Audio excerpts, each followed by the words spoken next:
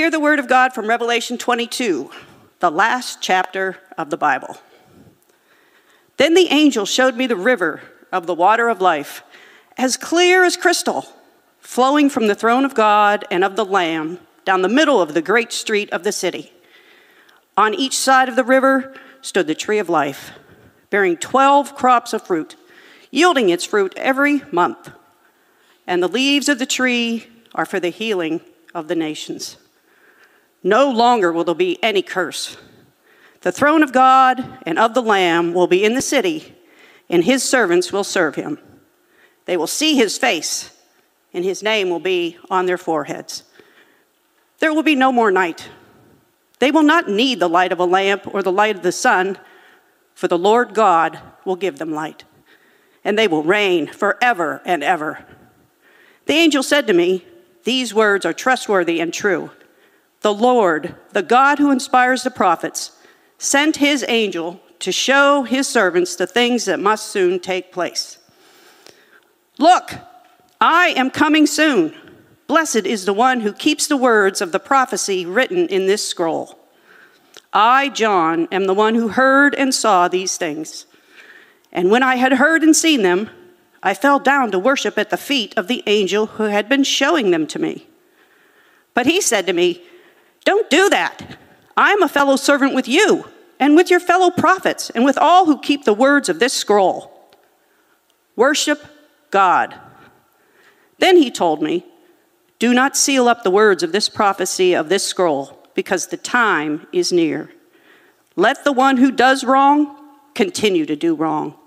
Let the vile person continue to be vile. Let the one who does right continue to do right. And let the holy person continue to be holy. Look, I am coming soon. My reward is with me, and I will give to each person according to what they have done.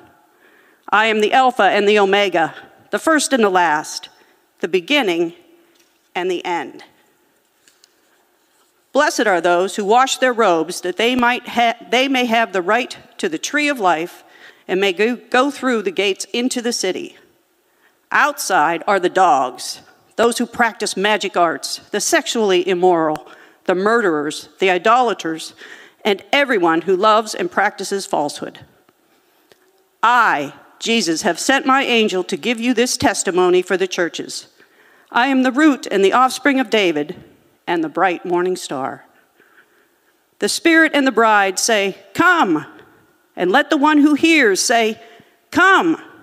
Let the one who is thirsty come, and let the one who wishes to take the free gift of the water of life. I warn everyone who hears the words of the prophecy of this scroll. If anyone adds anything to them, God will add to that person the plagues described in this scroll. And if anyone takes the words away from this scroll of prophecy, God will take away from that person any share in the tree of life and in the holy city, which are described in this scroll. He who testifies to these things says, 'Yes, I am coming soon. Amen.' Come, Lord Jesus. The grace of the Lord Jesus be with God's people. Amen." This is the word of the Lord. Okay. Well, good morning again, church family. Hope you're well this beautiful, beautiful day. I like the cold weather, but what I don't like about the weather is when it's warm one day and cold the next, and then cold again and then warm again. I get confused. I'm just saying, I don't like that. The other day, I can't remember what day it was, we had a warm day, so the next day I wasn't paying attention. I wore shorts and a t-shirt because it was like 78 degrees the day before. And then I was outside and it was really cold and I was already late. So I wore shorts and a t-shirt and my wife made fun of me.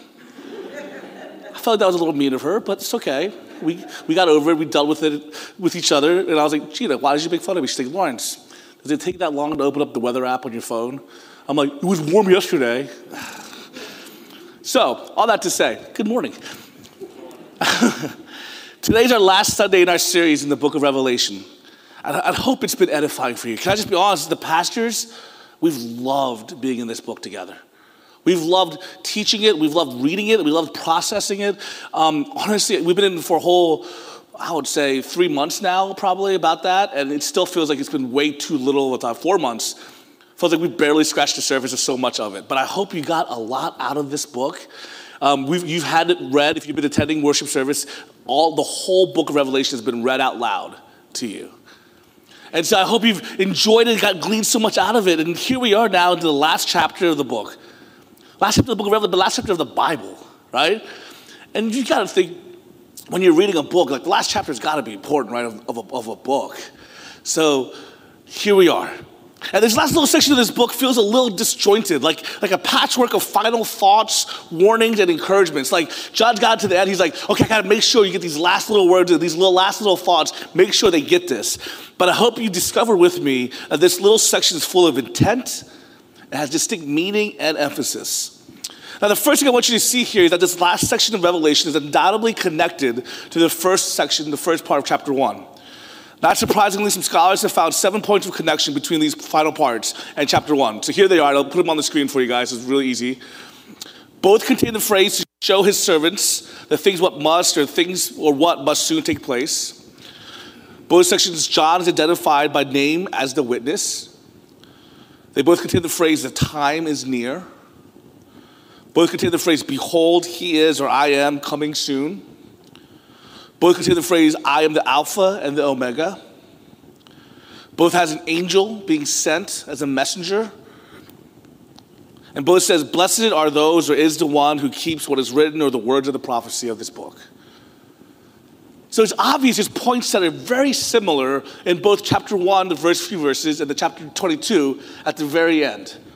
So it's clear that the book of Revelation has intentional bookends in these chapters. And these bookends show the unity of the book and the intentionality of the way it was written. This book was meant to point the readers to this all-important message about Jesus from God, about what they're going through and the hope they have in a living and reigning Savior. The book of Revelation showed us that from the very beginning, showed us the beginning of time and this dramatic playing of the course of history. It showed us the woman and the beast and the arrival of the one who conquered the beast, the plagues and the seals and the church age. And it showed us judgment that has come and that is coming. The consummation of the kingdom that will come when Jesus comes to judge the quick and the dead. Last week we saw the new heavens and the new earth and the new Jerusalem. And we've reached the end of the Bible, the end of the story. But like any great story, like the greatest story should be, our end is just the beginning. What do I mean by that? We have hit the written end of our story, our book, the Bible. This is the very last chapter, but this end is just pointing and giving way to a new beginning. Our end is not a real end. It is start of something new and great. And I wonder, do you get that this morning? Do you believe that this morning? Do you live like that this morning? Let me reiterate this fact over and again to you that our end of our life on this earth and the day of judgment that is coming when we pray, come, Lord Jesus, come, is not to end for us. It begins the time of the actual feature film. It's not a time for the true life we're called to, our eternal home and our citizenship. We've been living in the previews. We've been living in the trailer. And they're wonderful, but it's just a taste of the real film. When our time comes, we have our hope that the end is just the beginning. Time for the real thing. And I love this hope, and I know some of us just can't wait. We see the brokenness in the world and we say, come, Lord Jesus, come, and wipe away every tear in our eye. My son is one of those like that. He can't wait for something good to happen when he's told that something good is going to happen. My son just can't wait. We told him just recently, we told him way too soon. This is our mistake as parents. We told him way too soon that his grandparents and his aunt and uncle and his cousins were coming for Christmas, right? Told him way too early. Because literally every morning he wakes up, are they coming today? Today? And I'm like, no, Christmas today. He sings songs about them coming. He's like, how many Harabaji are coming today? I mean, he's bouncing up and down. He's just so happy. He FaceTimes now, and he's like, why aren't you here? Like, what are you doing? Well, you're supposed to be here with me. He literally, every time the doorbell rings, and we get a lot of doorbell rings because Amazon just loves us right now. He literally runs to the door every single time. He's like, how many Harabaji? Which, by the way, in Korean is grandma, grandpa. And he's freaking out. He just can't wait. He's one of those guys that he's just so excited and he's just eagerly anticipating the arrival of his family, and he's pumped. He's so pumped because he knows that he loves his family. He knows the benefit of their arrival. He longs for their company. Waypoint Church, can I just ask an honest question? Do you really believe that the end is the beginning? If you so, then it should radically affect the way we live the now. You should live with hope that all suffering, even your suffering, even great suffering, is temporary. We should live with the confidence that death has no sting. We should live as though the eternal has eternally more significance than the temporal. The book of Revelation was written to Christians who were being persecuted, and this book was meant to give them encouragement. And the early church was able to endure persecution, death, and martyrdom because they believed the end was the beginning. They believed that we're not there yet, that we're on a journey to the end. I love this. My people, can I just say, as we go into this, I just want you to grasp this truth first. That your struggles in this life, even though they're hard, as followers of Jesus, it is temporary. It is passing. And those of us who put stock in our status and our worth and what we've accomplished in this life, let me tell you that those things also are temporary. It is fleeting. It is passing.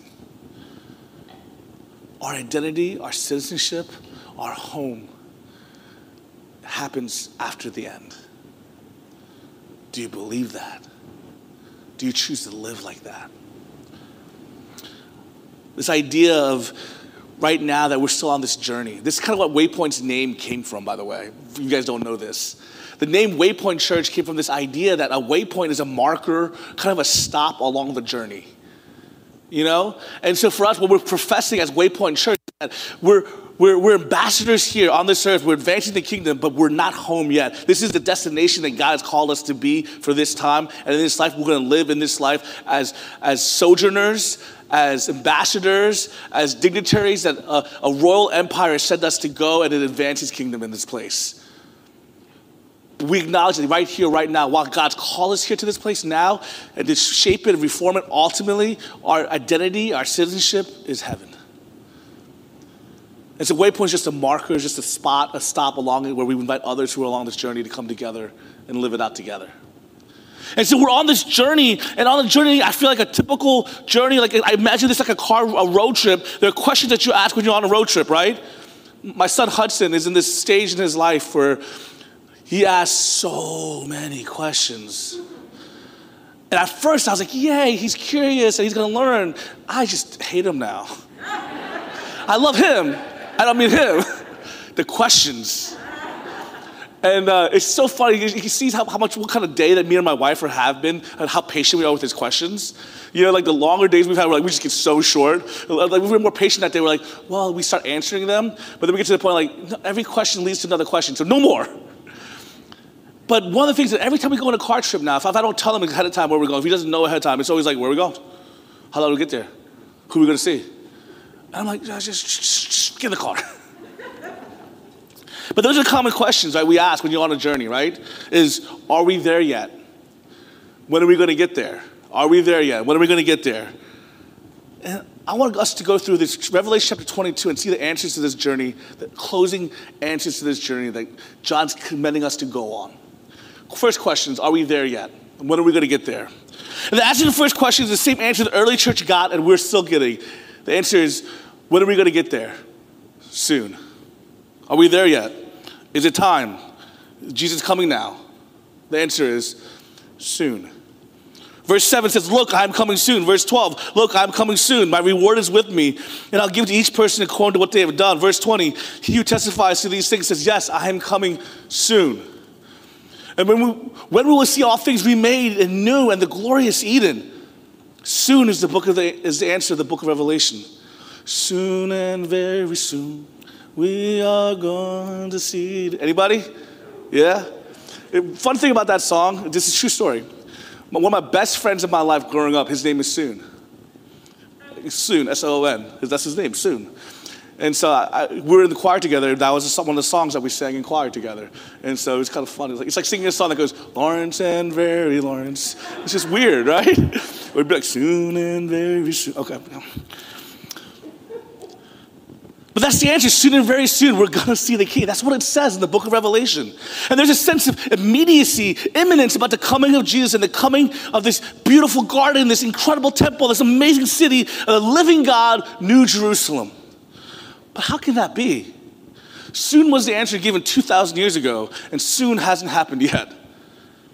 Right? You can't really say something is soon if it didn't happen 2,000 years, right? What does soon really mean then? And I believe the Bible is so intentional about using this answer. The answer is that every generation of believer needs to live as if it is soon. Does that make sense? Not in a literal soon. We don't know what soon literally means. It could be however many years. There's no range on it. It's more like we live with eager expectation and anticipation.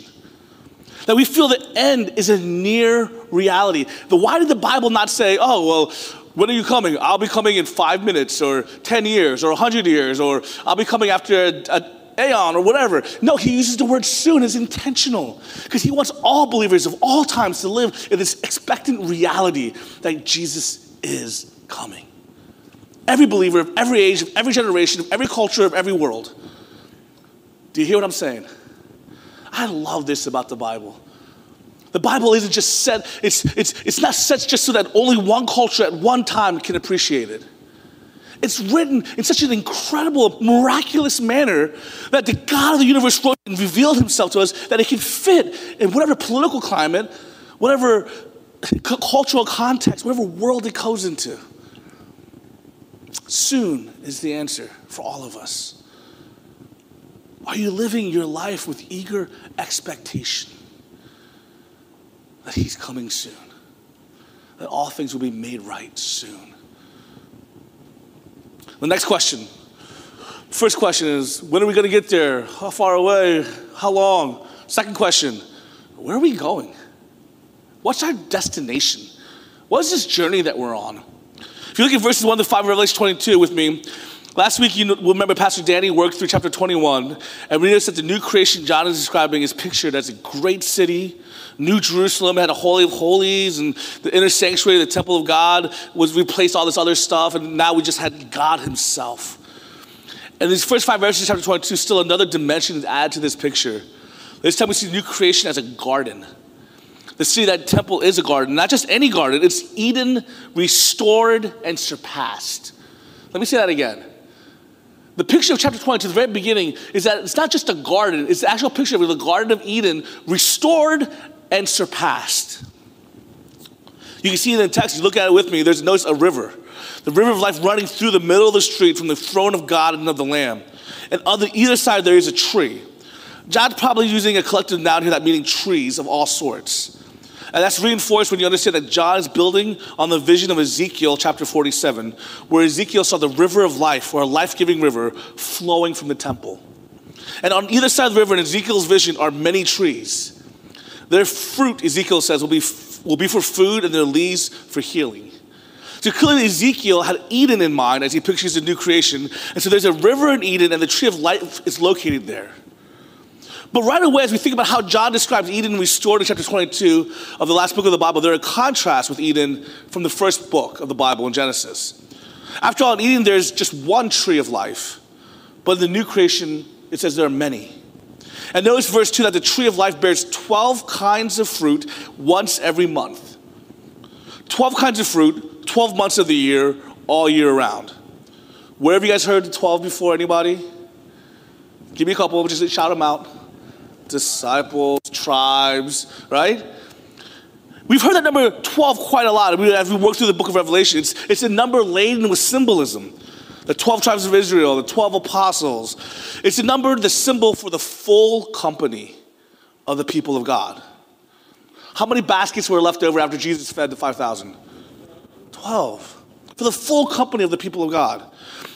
So what we're being told is that this new creation, the fruit of the tree of life, will be an abundant supply. matching perfectly the needs of all the people of God without any remainder. All of God's redeemed will eat of the fruit of the trees of the life, and the nations will find healing in its leaves. It's a picture now of fullness, of abundance, of sufficiency. The salvation that Jesus wins in its full consummation is greater than the blessedness that Adam knew before the fall. Hear that. The Eden of Revelation chapter 22 is greater and more glorious than the Eden of Genesis chapter 2. The reality of the world to come far surpasses the world we've lost. We all have access now to the fruit of the tree of life all the time. And His healing is not just for Adam and Eve, but it's for all the nations. Ultimately, it's the symbol of the curse undone. And so verse 3 puts it, no longer will there be anything accursed. We were with Adam and Eve in the first Eden as they fell from their original righteousness in which they had been created. We saw the curse of God fall upon their sin, afflicting both them as our first parents and all descendants after them, and even the world itself fell to the first sin. But we also heard God promise in Genesis 3 a Redeemer, the seed of the woman, who would deliver them, rescue them, make all things new. And the child of promise spoken of, we saw as Jesus himself, the one who crushed the serpent's head by the means of the cross. And here in Revelation 22, at last, the final outworking of his victory is revealed. And that ancient curse is completely undone. John says, no longer will there be a curse. That's the message here that he wants to hammer into his people. It's not just the undoing of sin, not just the restoration of Eden lost. It's the outflowing of the river of life that comes from God. It's access to the fruit of the tree of life. It's healing for the nations. There's more grace, more blessing, more happiness. We will know more of God, have a sweeter and more intimate communion with Christ in the fullness of the Holy Spirit and a new creation than Adam ever did or ever could have before he fell. We can know him not only as creator and lawgiver as Adam did, but we know him as redeemer and savior and father who has adopted us. God took occasion to, you see, from our sin and misery after Eden was lost to display to the world more of himself. He took the occasion, the situation here of expressing and displaying more of himself, more of his redemptive power, more of his pursuit, more of his grace. So in Revelation chapter 22, we see not Eden restored, but Eden surpassed. More of God in Christ by his Spirit, more joy, more rest, more glory than Eden ever could attain. And so we see in verse 3, no longer will there be any curse. The throne of God and of the Lamb will be in the city, and his servants will serve him. They will see his face. Guys, get this. They will see his face. All throughout the Bible, you couldn't see his face, could you? Right? Moses had to have his back turned, right? There's too much glory. But here, we see his face. Face to face. What was the blessing? May his face shine upon you. Do you guys know that blessing, right? That's the idea of God turning his face to you, but you still, in that blessing, couldn't look back at him. That was as you went. But for the first time, it's saying it is restored. And now you can see, I picture this guy as like a little baby, like me picking up my son, and I just stare at him. And he's staring back at me, and he's just smiling, and I'm like, oh my goodness. And he's just like, ha ha ha. We see him face to face. There'll be no more night. They will not need the light of a lamp or the light of the sun, for the Lord God will give them light, and they will reign forever and ever. How beautiful is that? This is not just Eden restored. This is Eden surpassed. This is not just, let's go back to the Garden of Eden before he fell. No, this is, we did fall. But he pursued, showed grace, showed mercy, and restored and made it better. This is new. And now we know him as a pursuer, as deliverer, as redeemer. Later on, John's using the language he used in chapter 7, but also here in verse 14, where he says, God's people who have washed their robes and made them white in the blood of the Lamb. That, John says, is what we must make sure we've all done if we're to have a right to the tree of life and entry into New Jerusalem. We must have our robes washed white in the blood of the Lamb. Wesley's saying, his blood can make the foulest clean. his blood availed for me.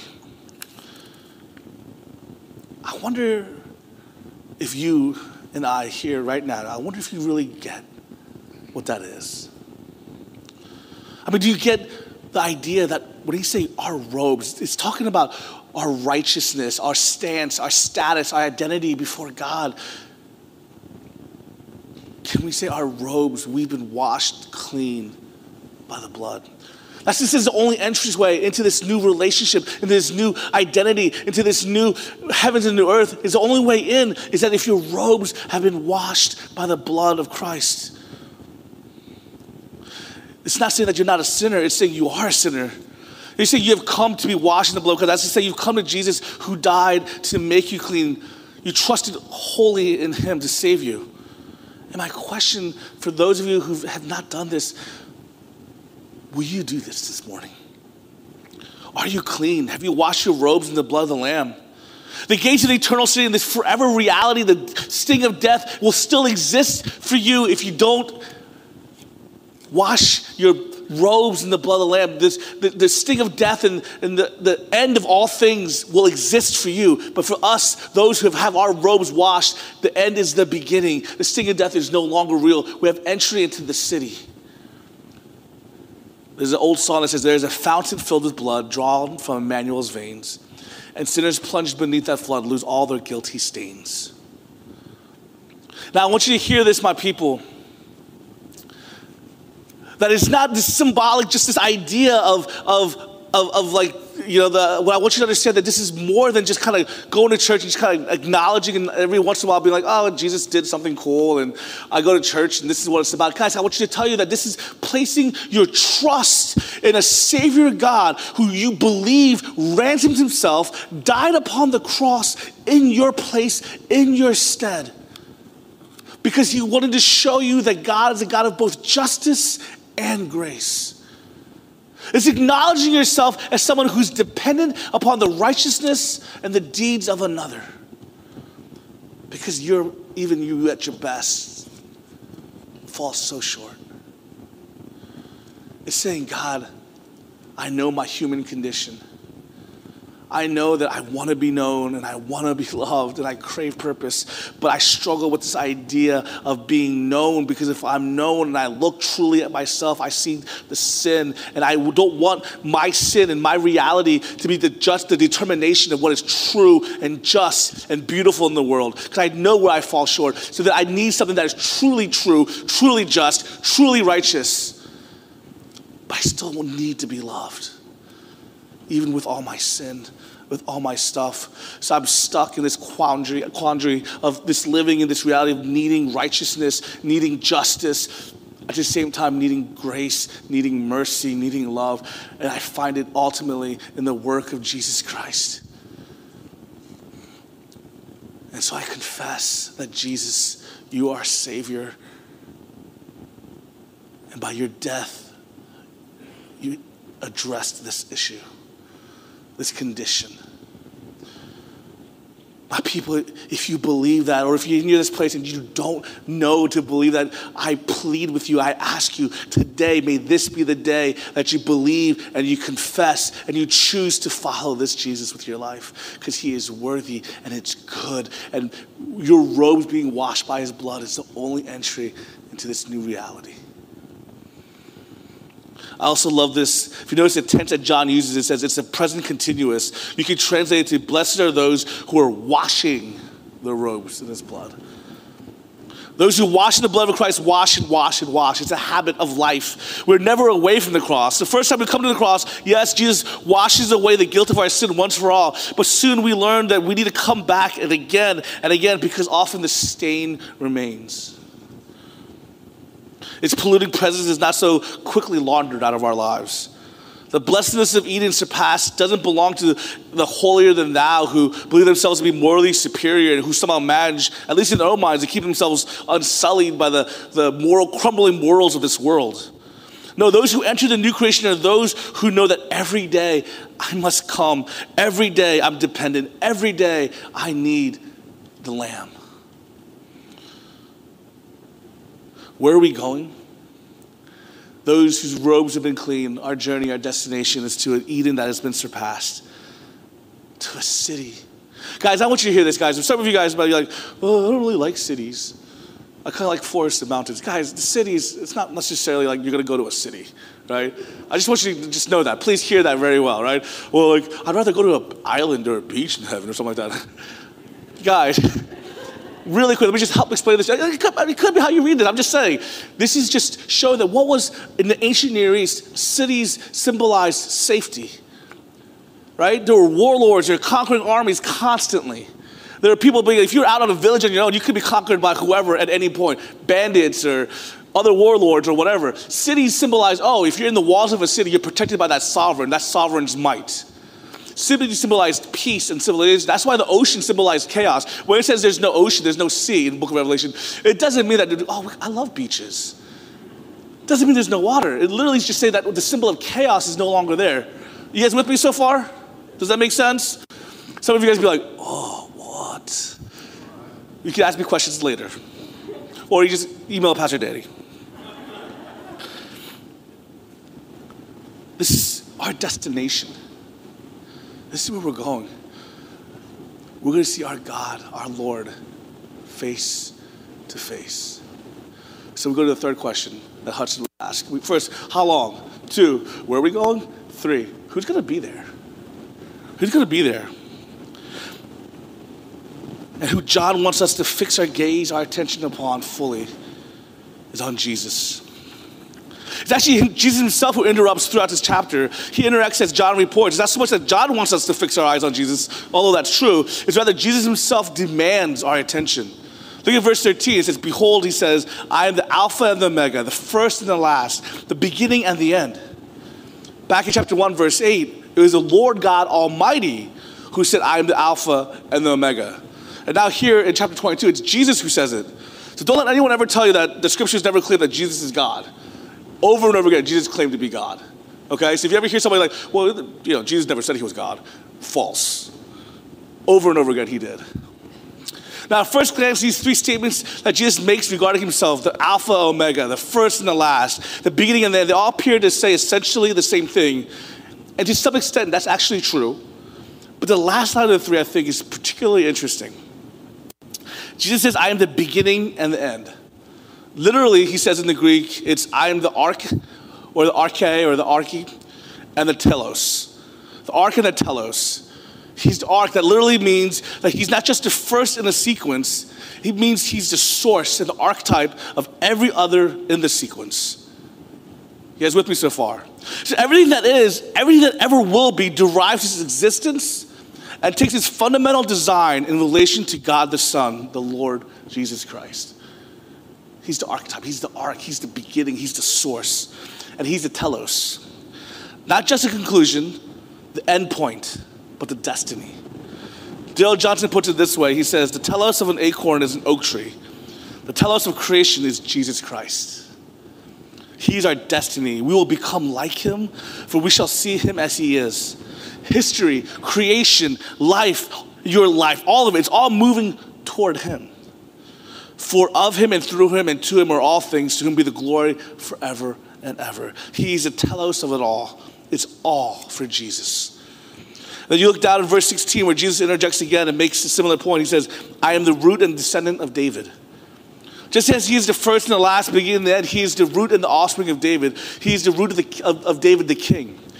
King David comes from him, and yet is at the same time, he's the son of David. David's heir, the Messiah. He's the God who became man in the person of Jesus Christ. And we're told he is the bright and morning star. What a wonderful title.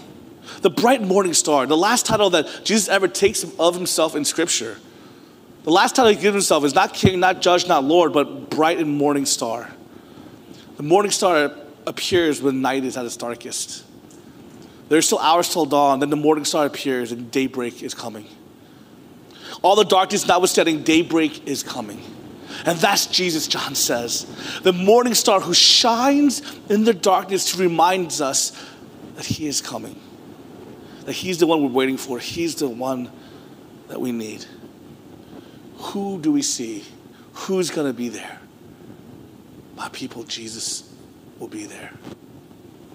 I hope you get it by now. I hope you got to the point. So I hope it doesn't offend you when I say that heaven isn't going to be about you.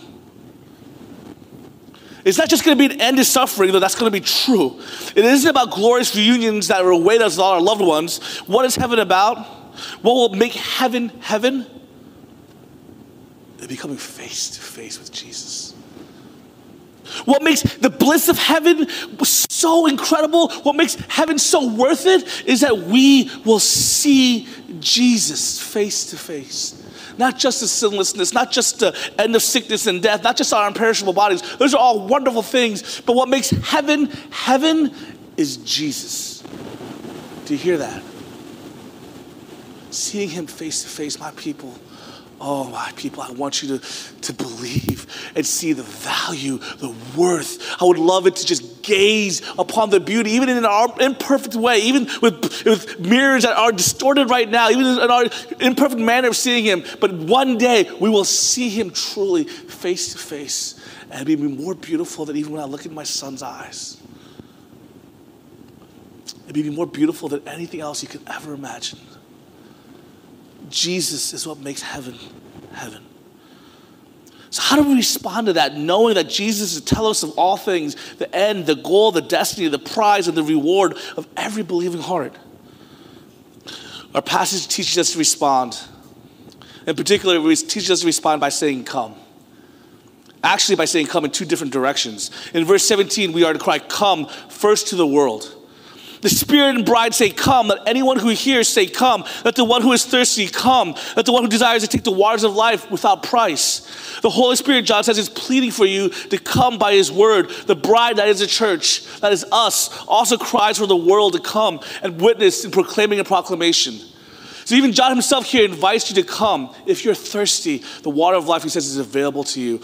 Come without price, freely by faith in Jesus, and drink. Come to Christ. So one of our responses is to tell the world, tell the people around us to come, eat, drink, to come and experience, to come and gaze upon the beauty of Jesus.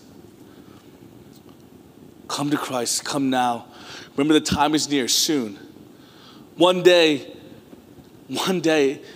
Jesus will come to judge.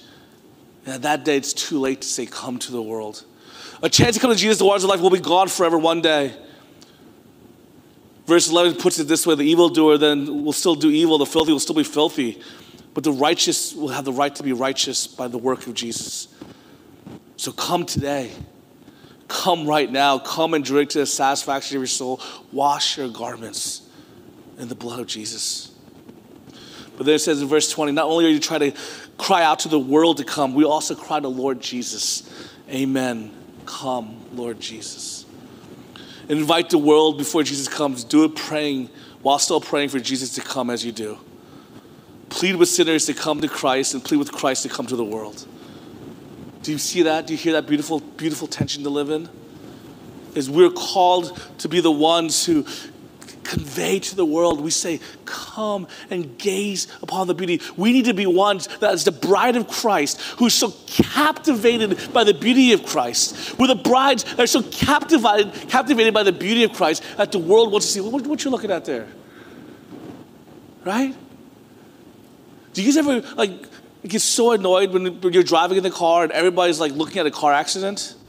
Right? That's something terrible and everybody's staring at it. You're like, what are they staring at? I want to see too. Right? You all do it. Don't act like you're better than that. I know you do. And that's something not even beautiful. But you ever see something just majestic? Last week I showed you a picture of a whale jumping out of the water. Something incredible. You know, I remember taking a bunch of high school kids. This is my youth choir back in the day, and I was a college intern. And we took a bunch of kids to the Grand Canyon. And everybody, the kids who haven't been there, they were like, who cares? There's a hole in the ground. Their kids were joking around about it. I don't care about the Grand Canyon. It's no big deal. And I still remember when we first got out there, and all the kids came out and they just looked at it. They were actually all speechless. They were like, oh, it's bigger than a hole in the ground. I remember I thought a little bit of the same thing. I'm like, I looked out there and I'm like, the Grand Canyon. What a Grand Canyon. It was incredible. And I just remember being speechless about it. Guys, people, are we looking at Jesus and we're captivated by his beauty? that people want to know, what are you looking at? What do you see? Your life looks so incredible. Why does your life look so beautiful? Because you're saying, because I get to model it. I look at the greatest model. I look at Jesus. But do you also pray, come, Lord Jesus? Do you believe? Do you believe that his coming is your good? Do you truly believe where your destination is? Where you're going? My people, may we live in such a manner. May we live seeing and captivated by the love and beauty of Christ.